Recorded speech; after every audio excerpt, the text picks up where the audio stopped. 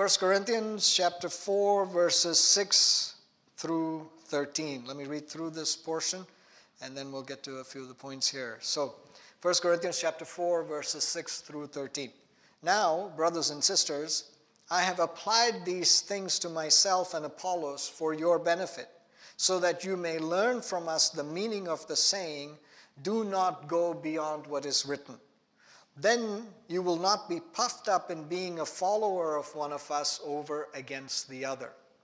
For who makes you different from anyone else? What do you have that you did not receive? And if you did receive it, why do you boast as though you did not? Already you have all you want. Already you have become rich. You have begun to reign, and that without us. How I wish that you really had begun to reign, so that we also might reign with you. For it seems to me that God has put us apostles on display at the end of the procession, like those condemned to die in the arena. We have been made a spectacle to the whole universe, to angels as well as to human beings. We are fools for Christ, but you are so wise in Christ. We are weak, but you are strong. You are honored, we are dishonored. To this very hour we go hungry and thirsty. We are in rags, we are brutally treated, we are homeless. We work hard with our own hands. When we are cursed, we bless. When we are persecuted, we endure it. When we are slandered, we answer kindly. We have become the scum of the earth, the garbage of the world, right up to this moment.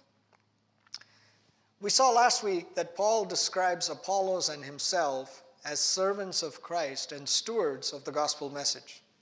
And Paul uses his own example to talk about being faithful, judging rightly at the right time, living in light of God's final judgment, and about having a clear conscience. And as for the passage we just read, we will come back to verses 6 and 7. But in verses 8 through 13, Paul is being sarcastic. He's being sarcastic as he confronts the Corinthian believers about their pride and their boasting. You're acting like you have it all, he says to them. You think you're rich and powerful. You think you're wise, and we apostles are fools. You think too highly of yourselves and look down on us. So he's making these very pointed statements at them. He's describing or contrasting what they are doing, how in fact they are living, and how the Corinthian believers are behaving. But remember, Paul's emphasis is on knowing Christ and him crucified, on belonging to and being in Christ, and Christ, him belonging to us and being in us.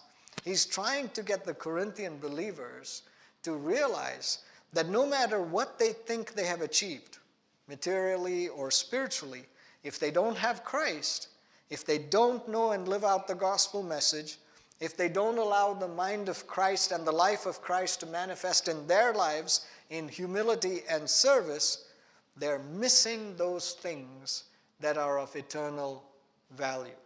If they don't have Christ, they don't really have anything. In fact, they're building, they're doing all sorts of stuff, they're getting involved in all sorts of activities. They are building with wood, hay, and straw that will be burned up in the final judgment. So what should they do? How should they live? So let's read verses 6 and 7 again. Now, brothers and sisters, I have applied these things. What things? The ways in which to live, what he's pointing to in terms of being a servant of Christ, steward, and so on. And he's applied it to himself and to Apollos. And he's saying, we're applying these things for your benefit, so that you may learn from us the meaning of the saying, do not go beyond what is written. Then you will not be puffed up in being a follower of one of us over against the other. Where? How? If you don't go beyond what is written, then you will be kept from being puffed up and saying, oh, I'm with Paul, I'm with Apollos. Preferential sort of treatment and aligning in ways that are not godly, not biblical. You've gone beyond what the Bible is telling you. For who makes you different from anyone else? What do you have that you did not receive? And if you did receive it, why do you boast as though you did not. You got something from God. You didn't come up with this yourself, and you didn't get it in some other source. Don't boast about it in any other way, as if you are something, right? So, but when Paul says, do not go beyond what is written, he makes that statement using the same style and phrasing as when he quotes from the Old Testament. When, in the previous chapters and in subsequent past chapters, he refers to Isaiah, Jeremiah, Job, Psalms. So he's clearly referring to not going beyond what is written in the Old Testament, right? He's quoting these scriptures. He's speaking about that. And so when he says, don't go beyond what is written, he's clearly speaking about what is in the Old Testament. But in this instance, he's not directly quoting from the Old Testament. That phrase, do not go beyond what is written, is not direct quote from Isaiah or Jeremiah or Psalms or Genesis or anything else, right? So the best understanding of this phrase, as Paul is using it, and the words that he uses, the specific Greek and everything else that he's using, the best understanding of that phrase is that he is referring to what he had previously written to them and what he and other apostles and Bible authors were writing, were communicating, were saying, which they, the church of the time, and we have collectively received as the Word of God. So he is referring not just to the Old Testament, but to what we would also refer to as the New Testament. He's referring to all of that to say, don't go beyond what is written. And, most importantly, he is indirectly reminding us of what John chapter 1 says, the very beginning of John chapter 1. It says, in the beginning was the Word, and the Word was with God, and the Word was God. And the Word became flesh and made his dwelling with us. We have seen his glory, the glory of the one and only Son, who came from the Father, full of grace and truth. Paul is reminding us that when we don't go beyond what is written in the Word of God, we don't go beyond Jesus. The Word of God is Jesus himself. Jesus personifies the Word of God. And so he says, don't go beyond the Word of God. Don't go beyond Jesus. Christ and only him crucified. Christ and the cross. Don't start coming up with all sorts of theories and thoughts and all sorts of philosophies and everything else. It's a very simple message. Christ and him crucified. That's what I'm preaching. Don't go beyond that. That's what he's getting to, right? This morning, though, I want to focus on 3 points related to not going beyond what is written. And so the first point is this: we evaluate everything according to the Word of God.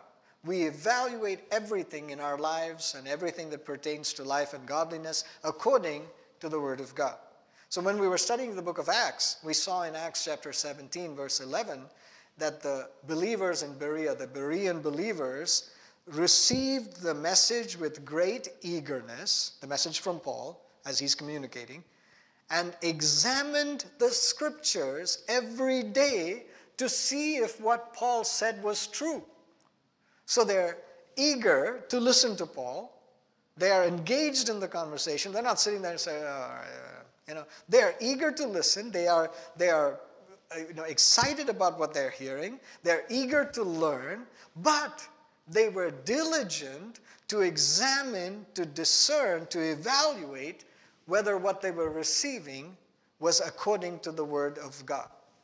So they were always examining things and evaluating things according to the Word of God. So the Word of God must be the standard. It has to be the measuring stick. It has to be the plumb line. It has to be the way by which you can say, yep, it's straight, it's not straight. Yep, it's right, it's wrong. Yep, it's good, it's bad. The Word of God is the measure, not our own thinking. Not, I think it's right. It agrees with my way of looking at things. No, what does the Word say about this? And in Christ, there is no lie. In Christ, the Word of God personified, there is no lie, there is only truth. But in human beings, in each one of us, even the most godly, well-intentioned, accountable, faithful preachers and teachers of the Word of God, there is a potential for error. There is a potential for misunderstanding. There is a potential for miscommunication, which means we must have the Word of God in us to know that as we are receiving something that is being spoken to us, what does the Word of God say about this? So that we're evaluating according to the Word of God that covers or addresses everything and anything. Anything and everything. It's addressed in the Word of God. And so we're receiving the Word of God and saying, let the Word of God be in me, so that that becomes the measuring stick. That becomes the means by which I can evaluate what I'm hearing now. Right? Even as I said about having the mind of Christ a few weeks ago, our minds, when we have the mind of Christ, the Bible says we have the mind of Christ.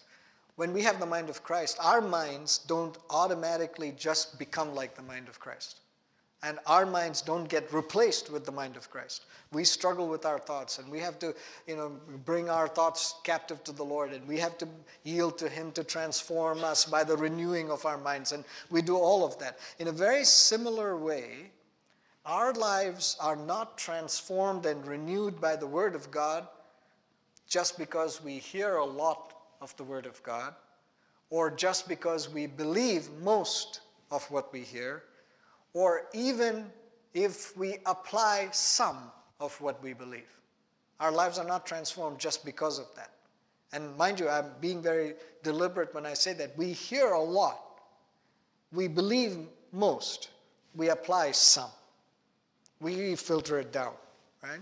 And here's what I mean by that. In spite of our desire to know and hide God's Word in our hearts so that we don't sin against Him, in spite of our diligence to search all the Scriptures and to see if what we're hearing is true, and in spite of our dependence on the Holy Spirit as our teacher and our guide, we may still not understand the Word of God correctly because, and this is important to realize, we receive the Word of God through the filters of our past experience, our present preferences, and our fears for the future.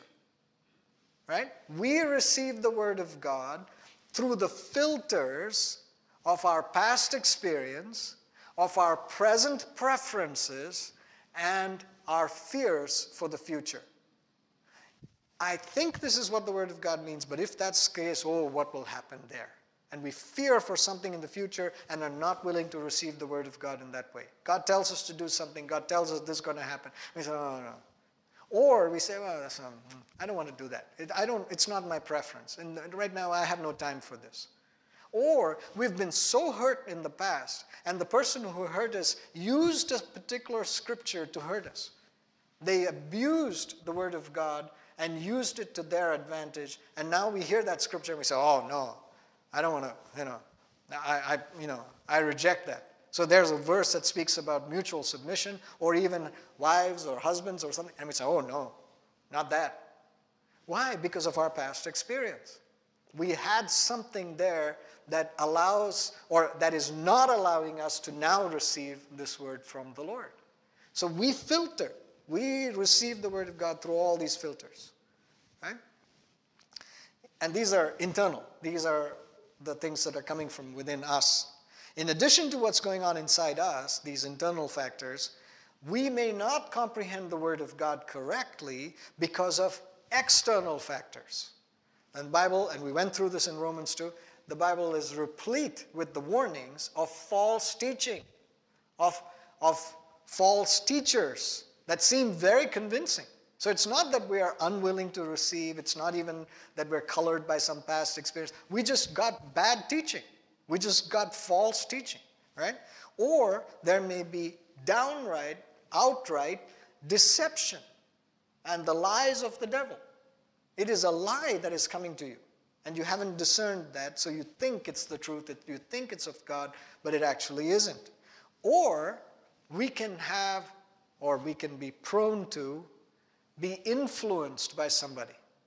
And we say, oh, that person, oh, look at what they're doing. Oh, and they have a big crowd, or they've written 25 books, or they've done this thing. And it must be that they're saying the right thing. And it's not so much that we are being unwilling to receive the Word of God. We've just not paid attention and been led by the Holy Spirit to discern the Word of God. So internal factors and external factors keep us from understanding the Word of God thoroughly. And then, let me make this point. The Word of God is not simply for our information. It is for our application. It is for our transformation. So, even if you've heard the Word of God, the truth of the Word of God, if it is not transforming, if it is not renewing you, if it is not having its intended work in you, it may be because you have determined, well, it's just not convenient. This is not a good time. It's not a good season of life for me. This is too difficult. Or it's too humbling. Oh, I have to go and ask forgiveness of this person. The word that is convicting me. I have to go and say, I'm sorry. I don't want to do that. Or I have to admit that I was wrong. I don't want to do that. Especially with my spouse. I don't want to go tell them. And so the word comes, and you know it's the Word of God, but you just don't want to apply it. Or it could be that the word that is coming requires some self-sacrifice, some self-denial, something where you would say no to self, where it would cost you something to serve someone else, to go somewhere, to do something. And you say, I know God is saying to do this, but I just don't want to do this. And so we reject the Word of God in all these ways. If we don't believe that the Word of God is living and active, that it is able to divide the thoughts and intents of our hearts and actually reveal our hearts to us, if we don't believe that the Word of God is living water that both nourishes us, you have to drink water to live, and it cleanses us, it washes away the sin and the filth of the world. If we don't believe that the Word of God is as milk and bread and meat to us, if we don't believe that the Word of God brings us to Christ and the cross so that we may be regenerated and saved, if we don't believe that the Word of God sustains us in this life until we are united with Christ for all eternity, and if we don't believe that Jesus is the Word of God so that we can do nothing less than live and move and have our being in Him, we will not cherish the Word of God. It's just words on a page. It's just, somebody putting together something that sounds pretty good. Oh, that was a good sermon. Oh, okay, great. But it's not going to be effective in your life. There is no cherishing of the Word of God to say, oh, I desire this Word. It is sweeter to me than honey. It is something that I cannot do without. I need this Word of God. I will cherish the Word of God. But when we cherish the Word of God, when we value the Word of God and evaluate everything in our life according to the Word of God, then we find life. We find abundant life. That's the promise of God. So the second point about not going beyond what is written, we remain humble when we don't go beyond the Word of God. When we don't go beyond the Word of God, we remain humble. Why? Because you're not relying on your own wisdom. And it's not something that you came up with, that no one else has. Right? We typically boast about something that nobody else has, or a deal that we found that nobody else got, or something else that we can say, oh, look at this, I got this, I did this. But almost every reference Paul makes about the Word of God is to state how in the Word of God we find the wisdom of God, and that wisdom is available for every child of God who has access to the same source and the same measure of wisdom and the same power and the same blessing that comes from the Word of God. that comes from knowing the Word of God. We don't have some secret knowledge or wisdom that no one else has. Christianity is the great equalizer. There is no hierarchy. It's not the master and the slave and the PhD and the non-PhD and the one who's done all this and the one who... Christianity is the great equalizer. It brings us together, no longer separated in those ways, no longer differentiated by the roles of male and female and, no, he says, no, you're all equal in the cross. You've come together in this way.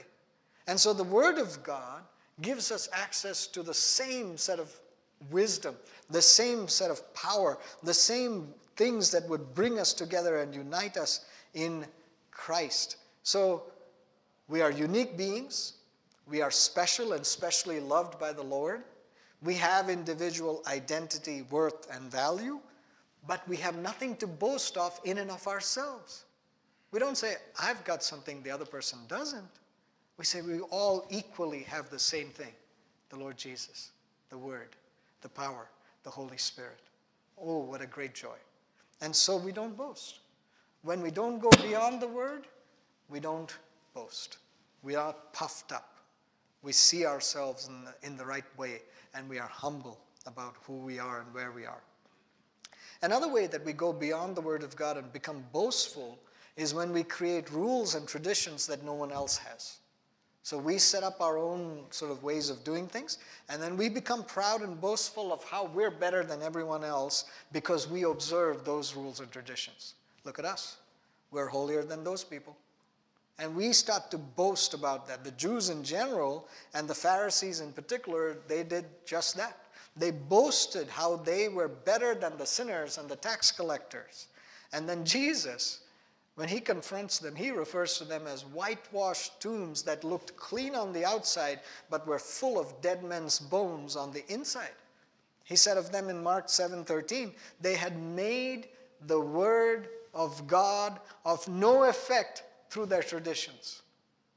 So we can often create our own things and then boast about them. Again, don't go beyond the Word. You see, the goal of our Christian life and our church is not to compare ourselves with others and to show that we are different and that we are better. Our desire is that our church, at every local church, and the church of the body of Christ worldwide, the church universal, the church as a whole, that every church would be aligned with the Word of God and would be committed to live according to the Word of God. If you could go anywhere in the world, go to a church, and you would have the same sort of experience. They are emphasizing the same things. Wonderful. That is really what the body of Christ should be like. We shouldn't be known by our differences. We should be known by the fact that we're living according to the Word of God. So, third point about not going beyond what is written. We have received everything we need through the Word of God. Now in 2 Peter chapter 1, verses 3 through 9, this passage begins with the saying, His divine power has given us everything. But I would encourage you to read before and after this passage that I'm reading, and it makes it very clear that he's really speaking about the full provision of God, all the precious promises, all the ways in which God has communicated, all that God has done, and which is manifest to us as power, as the power of God, as the revelation of God. But in 2 Peter chapter 1, verses 3 through 9, it says this, His divine power has given us everything we need for a godly life through our knowledge of Him who called us by His own glory and goodness. Through these, He has given us His very great and precious promises, so that through them you may participate in the divine nature, having escaped the corruption in the world caused by evil desires. For this very reason, make every effort to add to your faith goodness, and to goodness knowledge, and to knowledge self-control, and to self-control perseverance, and to perseverance godliness, and to godliness mutual affection, and to mutual affection love. For if you possess these qualities in increasing measure, they will keep you from being ineffective and unproductive in your knowledge of our Lord Jesus Christ. But whoever does not have them is nearsighted and blind, forgetting that they have been cleansed from their past sins. Have you come to a point in your life where you're disquieted? You feel ineffective, unproductive? You feel like, I don't know if I'm really making a difference? I encourage you, pursue the things of God and knowing the Word of God. Pursue living according to the Word of God. Because when you do, when you commit to that, when you see the Word of God in full force in your life, it will keep you from being ineffective and unproductive. And don't go beyond the Word. Don't try to run in your own strength. Don't say, okay, I think this is what the Lord wants me to do, but I can do better. I can do a little bit more. I can do these particular things. I'll go after this stuff. Don't go beyond. Look and see what the Lord wants you to do. Because when you are within what the Lord wants you to do, you'll be content. It may not be what the other person is doing. This is not a matter of comparison. This is a matter of saying, Lord, is my heart at rest? Is my spirit at peace? Am I content? Or am I agitated, disquieted, discomforted? Oh, I should be doing something. Is that what's going on, or am I at rest in you? If I am in you and in your word and living by your word, not going beyond it, I will be at peace, content. Which brings us to our point of application this morning. We respond and apply the Word of God that we have heard by committing to hear and apply the Word of God that you're hearing. That's the only way you can do things. There is no other method. How do you grow in the Word of God? How do you do this? You hear and you apply. You listen to it, you receive it, you go after it, and you say, let me do this, Lord. Help me. Give me the strength. Jacob Gerber commented about 1 Corinthians chapter 4, verse 6, that if we go beyond the Word of God, because we're seeking something else, because we think we know better, because for whatever reason, if we go beyond the Word of God, we slowly but surely begin to drift away from the Word of God. It's not that you have all of the Word of God and then you've done something more. If you think that you're doing something and you start to push beyond what the Word of God is actually telling you, you actually start to drift away from the Word of God. First, we remove ourselves from God's Word. We read it less, we study it less, and we meditate on it less. The Bible has increasingly less impact on our minds, our hearts, and our imaginations. We have removed ourselves from the Word of God. Second, we replace God's Word. That is, when we stop filling ourselves with God's Word, we always start filling ourselves with something else. Nature abhors a vacuum. You can't just take the Word of God or the things of God or the ways of God out of your life and say, that's fine, everything is, And by the way, major philosophies of the world do just that. They say to empty yourself of all of these things. The Bible says, fill yourself with all of these things. Right? It's the exact opposite. And so when we replace God's Word, when we stop filling ourselves with God's Word, we will always start filling ourselves with something else. There's no way to remain neutral. And over time, the wisdom of the world and the entertainment and the pursuits and all of those things that are fueled by our passions and desires, those things stake a greater claim in our lives. More territory in our hearts is staked out, is claimed by those things than by the Word of God. Replaced. And third, we will eventually reject the Word of God altogether. At first, this will just be a doctrine here or a doctrine there, some disagreement, some little thing. But then over time, because we prefer what the world teaches or what is our own preference, our flesh, we will reject the Bible altogether as flawed, bigoted, backward, something else. not relevant for us today, and we will reject the Word of God. Bottom line, we commit to applying, commit to hearing, commit to receiving the Word of God. That means that in every opportunity, we will say, Lord God, let the Word of God get into me. Let the truth of the Word of God get into me. And by the way, I'm not advocating here, I'm not telling you that you should now, tomorrow onwards, start a Bible reading plan. Right? If you are in a Bible reading plan, wonderful, do it. Go after it. But this is not about you must read through the whole Bible. That's not the statement I'm trying to make to you. I'm saying to you, get the truth of the Word of God into you. That means that you may be reading one passage of Scripture for a whole month, for 6 months, and just meditating on that, studying it, being affected by it, saying, oh, this is my life verse at this season of my life. I can see that this is what the Lord is doing in talking to me through it. Great, wonderful, go for it. If you have a Bible reading plan and you're reading 4 or 5 chapters of the Bible every day, don't let it become just a mechanical thing. I finished my Bible reading, check it off, do that, right? Don't do that. Because then you will say, yes, I read the Bible, I get the Word of God into me. But it's not really getting into you.